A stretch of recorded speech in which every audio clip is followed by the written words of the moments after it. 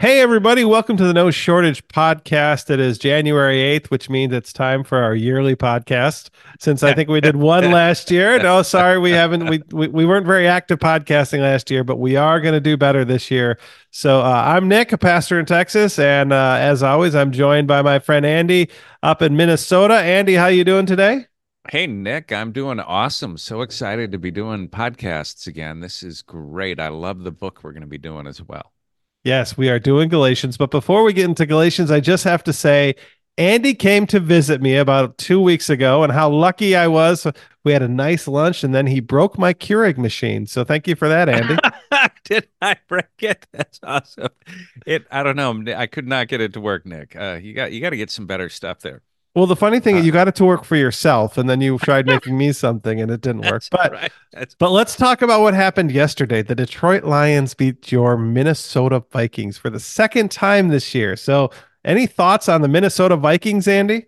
Yeah, Nick, something in the universe has shifted because last time we did podcasts, the Vikings were just cleaning up, and your Lions were basically the same Lions that have been in forever. And yeah, something has changed. Your Lions, they are impressive. I enjoyed the game until finally I just had to quit. They are a good team, and we are excited to be back in the playoffs for the first time in many years. But not only are my Lions in the playoffs, you can't see this, but I'm showing Andy that I'm wearing the University of Michigan gear today because University of Michigan is playing tonight for the national championship. So, Andy, I know you're a Big Ten guy, so you're rooting for Michigan tonight, right?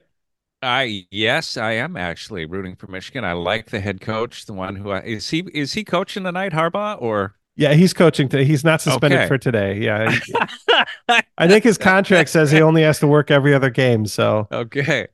Yes, I am cheering for Michigan, and I do hope we don't have cable. We are that cheap, so I'm assuming it's on regular TV, but that's what I'm banking on. has been called the Declaration of Independence of Christian Liberty. And Martin Luther used to say about it, Galatians is his Catherine von Bora because I am married to it. So we're going to start with Galatians chapter 1. It is a good book. There's a lot of good stuff in here, and we have some Luther quotes to go along with it. So thank you for joining us. And sorry we've been on such an extended break. Now we're back at this, and we're going to try our best to do this on a weekly basis. So, okay, Galatians. We're starting with verse 1. Verse 1, where Paul says, Paul, an apostle, sent neither by human commission nor from human authorities, but through Jesus Christ and God the Father who raised him from the dead. So Paul starts this letter emphasizing his credentials. I love it. Sent neither by human commission nor by human authorities, basically saying, I did not go through any kind of process to be ordained. I didn't have to go through candidacy at the LCA.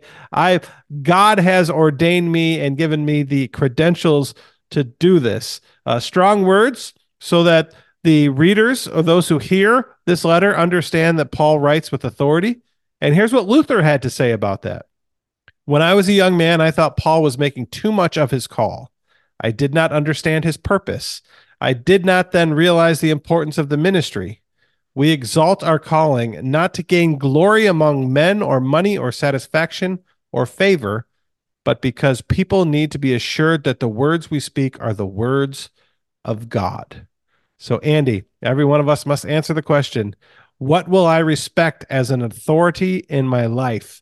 And where do pastors play a part in having authority? What do you think? Well, I was touching on this in my sermon yesterday, and we're doing a sermon series in one of our services on the idea is mind shift, changing your mind. It was Romans 12:2. And really the big question that we are looking at is addressed directly by verse 1 here. Who is, giving you direction for your life? I mean, is it the world around you? Is it the expectations that you place upon yourself? I mean, the problem with New Year's resolutions, which this time of year everyone's thinking about, is it just becomes more law and more burden. But I mean, ultimately, you can only live for one. And I love how it says Paul, an apostle, he establishes his intention and who he is following and who he is trying to please at the very beginning. Sent neither by human commission nor from human authorities, but through Jesus Christ and God the Father who raised him from the dead. just really clear on who he's taking orders from and who he's trying to please and what his intention and vision and calling is in life. I mean, that is what all of us need as well to just sort through all the noise. So, Nick? Yeah, the danger with this is for those who want to emulate this claim of authority over other people's lives is then what is your message? And I think what we've seen where pastors have spoken these type of words to say you should listen to me because I speak for God, and then have gone away from the gospel with it and have gone into the political realm or other realms, and they say that they speak on behalf of God, but they're not proclaiming the gospel, they're proclaiming something else. I think it's an important distinction that we make, that if someone's going to say, I have been given authority by God to say these words, you should listen to me, then, we really have to look at what they're saying and make sure that, our theological filters are up. And are they using scripture, and are they proclaiming the gospel that Jesus proclaimed, and are they living in accordance with their message? I think it's a scary thing. It can be frightening. We continue. Verse 3.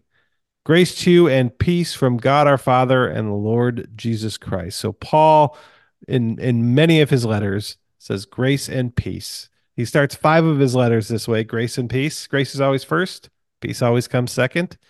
Paul uses the word grace 100 times in his New Testament writings. And among all other writers of the New Testament, it's only used 55 times. Martin Luther said, these two terms, grace and peace, constitute Christianity. So, do you believe that? Does grace and peace constitute Christianity? And is grace the source of peace? What do you think, Andy? Yes, absolutely. And because the working definition in society of peace is I will have peace when my circumstances change. And one of our understandings about life is your circumstances will always be causing unrest, dis-ease within you. So peace is peace. The peace of God is not something that comes from getting my circumstances right. Peace is when I can live at peace despite in the midst of all of my circumstances. And the grace of God ties into what you were saying about grace of God is God loves you as you are. Now there's an old pastor phrase, aphorism I've heard in preaching. I don't know to what degree it's Lutheran, but I just thank God. I'm not where I need to be, but I thank God I'm not where I used to be. So I think that God is doing something within us. The grace of God loves us just the way that we are, but I don't know that God wants to leave us there. Nick, any thoughts on that? Yeah, actually, I touched on this yesterday in my sermon.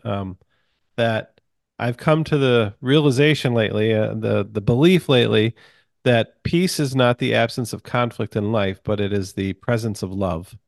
And so if you have love, you can have peace in the midst of difficult times. And so grace then is the way that God shows the world that we are loved. And so then yes, I think grace is the number one source of peace that any one of us will ever have. So as long as I have love, I can get through difficult times, and I can do it with peace in mind. And as long as I have the love of God, I can get through all the difficulties of life, up to and including death, I think. I can go through all types of things, and I can be at peace because I have love. And so yeah, I think grace is the way that we talk about God's love, God's undeserving love. And so to me, I think that is absolutely the source of peace, I think, for certainly for people of faith. Nick, sometimes what is helpful is hearing, definitions, descriptions of these terms from two different kind of vantage points, two different viewpoints. As I'm thinking about these things, I'm thinking about how often I've used other words and other descriptions, but I can totally see what you're saying as well. I think that for a hearer as well, hearing, different vantage points and the same ideas is super helpful. Just to comment on that. I'm appreciating what I'm hearing from your sermon. Yes, and Nick, I'm going to have to start listening to your sermons, I think, especially before we do a podcast. That's right. Well, they're available on Facebook. Oh, No, Facebook only. Are you not on YouTube? we used to be on YouTube, and then we started live streaming on Facebook, and so now we're on Facebook. Okay, okay. But we probably should get back to doing both. I don't. Okay, verse 6 in the header in my Bible is there is no other gospel. And Paul writes, I am astonished that you are so quickly deserting the one who called you in the grace of Christ and are turning to a different gospel. Boy, I think if there's anything that applies to our own lives, it's so easy to lose who we are in Christ and adopt a different gospel. And Paul was amazed by this. Again, gospel means good news. Paul is saying there is no good news in this new message that you're adopting. It's only bad news. So it really isn't a different good news. And if it doesn't sound like good news, is it the gospel? Well, no, I don't think so. I think we get away from the gospel. And you and I kind of had this conversation a couple weeks ago. We have some people who only come to church on Christmas and Easter. And I said, and we talked about how we wish they would come more. And we would love to see people more. And I think it's important to be part of a community. But if you only come on Christmas and Easter, I think you hear the purest version of the gospel, right? Because the story of Christmas is God with us, God coming to be with us, God coming, our Savior coming to be with us. And then when we talk about Easter, we talk about our Savior who died for us and rose again for us. And then the other 50 weeks a year, so we kind of complicate things. We kind of complicate things because we need to preach 52 sermons a year. And sometimes, it's just we just need to get back to proclaiming the good news that God so loved the world that he gave his only son so that those who believe in him will have eternal life. And sometimes we do complicate things and we try to be as relevant as possible, but oftentimes we end up back on the law side of things, telling people what they should be doing and what they shouldn't be doing, instead of proclaiming that God is love and that God loves you. And does God want us to do better? Sure, absolutely, God wants us to do better. But our God's love for us is not based on our ability to be obedient to a standard, but it's based on God saying, "I'm going to love you no matter what," and then that love transforms us and helps us to, as we follow Jesus, helps us to be the people God created us to be. What do you think, Andy?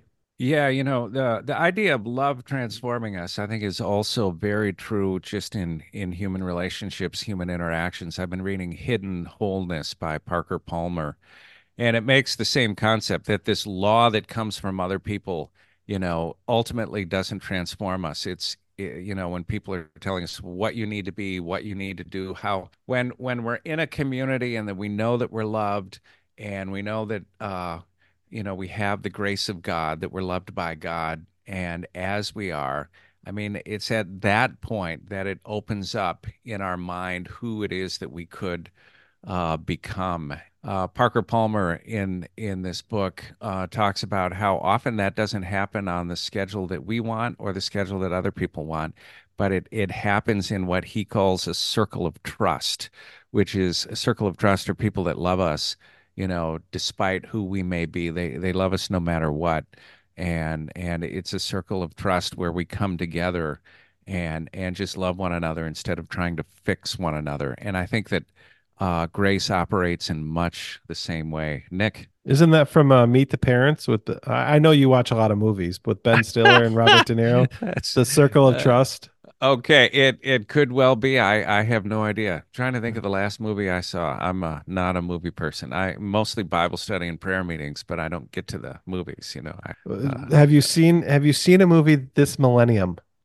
Okay, this millennium. I might have gone to one of the kids' movies with them. I'm not remembering. I don't think so, Nick. I had to have gone to one of the kids' movies. You are Uh, truly an impressive, pietistic person. that that is terrible. Yeah, I haven't been dancing either. I'm kidding. All right. So, why do you think this other gospel that they're turning to is a perversion or distortion of the true gospel of Jesus? And that you see this a lot, where someone's going to come up with another gospel or another message. And they're not going to come up with something totally new, but they're going to use familiar names, familiar ideas, and they're going to change it just a little bit. And because it's changed just a little bit, it's more deceptive that way. Why would someone want to pervert the gospel of Jesus? Why do you think, Andy? Well, it would be to use it for another means, and often, I mean, we see this in society. I'm not even talking left or right. I think just in general, if it aids a particular agenda that we have, we'll use the gospel for that agenda. Sometimes I wonder how pure our theology is sometimes is apart from politics, in that, people with very direct, particular political opinions will always bring in, at least within the church, how the gospel clearly supports their particular opinion. And least once a year, somebody will say to me, I don't know if you how a person could call themselves a Christian and be a member of party, you know, A or B, either of the major parties. And I think often, I don't even think you can really mix the two. And often when people from vastly different points of view will tell me that, what I think they're really doing is associating the gospel with a particular legal point of view, the law, as opposed to associating the gospel with the gospel. If we attach something else to the gospel, is that, Nick, kind of what you're getting at, or what Paul was getting at, by a perverted form of the gospel? When I think of this, I think of the prosperity gospel, right? That God loves you, God died for you, now God wants you to be rich. And to me, that's just like it's what you're adding one line to it that I can't go along. I don't have this feeling that God wants me to be super wealthy. I just maybe God does. Maybe I'm not faithful enough. And if I was more faithful, then I would have my own jet. I don't know. But all right, moving on. Verses 11 and 12. Paul writes, "For I want you to know, brothers and sisters, that the gospel that was proclaimed by me is not of human origin. For I did not receive it from a human source, nor was I taught it, but I received it through a revelation of Jesus Christ."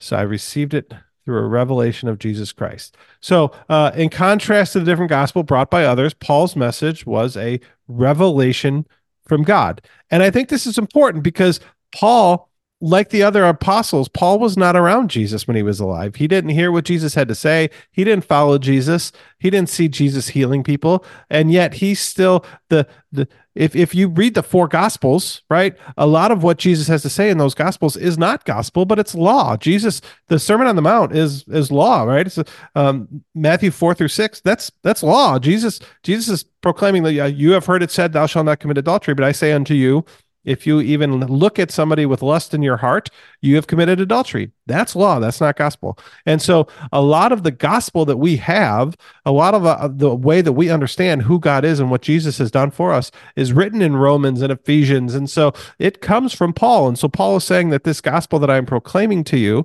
I had a revelation from God. It is not a man made thing. So this gospel that we proclaim, Andy, this as Lutheran pastors, we have been called to proclaim the gospel, right? And so this gospel that we proclaim, do we believe that it is really from God and not from human origin? What do you think? Well, yeah, and if it is gospel, I think it can only come from God and not from human origin. And the classic text on this is C.F.W. Walther's Law and Gospel. And the whole point of that book, it's an old, 100-year plus book, but the whole point of that book, it's like a classic in Lutheran theology, is to show us how we cannot, by our own understanding or effort, using Luther's words, fulfill the law. We are dependent on the gospel. And the point of the law is to show us our need for God, our need for the gospel. And the gospel can never come from our own attempt to fulfill the law. So, in other words, we are not loved because, Nick, I'm a little better at, the whole pious thing than you are. I'm kidding. But, just in general, I'm loved because of God's grace, God's love, receiving that into my own life. And that's through faith, faith alone. And that's just the beauty of it. So, and as far as scripture, yeah, I believe scripture is divinely ordained. Do I believe that every line of scripture is equal to every other line, as some theologies teach? I don't. Luther talked about the canon within the canon, and what that means is there are some books that are more important than others. And the one that we're studying right now, by the way, as Nick pointed out earlier, was Luther thought this was just crucial to understanding who God is and how we relate to God. And there are other books that Luther said are considerably less important. The book of James, for instance, Luther said he referred to it, I think, as the epistle of straw. Back to Walther, law shows us our need for the gospel. And our response to the gospel is to love as God has loved, and to be generous as God has, been generous to us. And often that gets a little bit misinterpreted as in, okay, now that I have the gospel, I need to do these things. And then, that becomes a law again. And ultimately the law always turns in upon itself. In Lutheran theology, there are basically three understandings of the law. There's the first use of the law, which is civic. There's second use of the law, which is justification, pointing us to our need for grace. Third use is sanctification, and that's often where we get in trouble, meaning by following the law, I can make myself more pure in some sense. Nick, any thoughts on these? My answer to this is if the gospel were of human origin, there's no way it would be written like it is. Plain and simple. No human being would come up with this. No human being would say that you are loved, that you are loved and you don't have to do anything, right? If the gospel was of human origin, it would start with grace and it would start with love, and then there would be some benefit to Jesus later on. No human being would ever come up with this. No human being. It is so against our nature to say you are given the gift of eternal life. You are given all of these gifts through the grace of God, and there's nothing that you need to do. There's nothing that I can do to believe. There's no. This has all been given a free gift by God through the Holy Spirit, and so it has to be of God because no human being would be as selfless enough to come up with something like this. All right, verse 15 of Galatians 1. But when the one who had set me apart before I was born and called me through his grace was pleased to reveal his son to me, so that I might proclaim him among the Gentiles, I did not confer with any human. That is 15 and 16. Nick. We all know about Paul's credentials before he became a Christian. He was a zealous Jew. He was a persecutor of the church. And what Luther, I think, Luther tries to summarize what Paul is saying here. Paul is saying, it is certain God did not call me on account of my blasphemies, persecutions, and oppressions. Right? God did not see all the terrible things I was doing and said, because you're doing all those terrible things, I'm calling you. No, that it was what prompted God to call him, or Luther, back to Luther, what prompted God to call me? His grace alone. And so God wants to do more than just reveal Jesus to us. God wants to do more than just reveal grace to us. God wants to reveal grace through us. And so part of one of the things that we're called to do and who we're called to be is to go out like Paul and be those who God's grace is revealed through. So it's revealed to us, and then God wants to reveal it through us.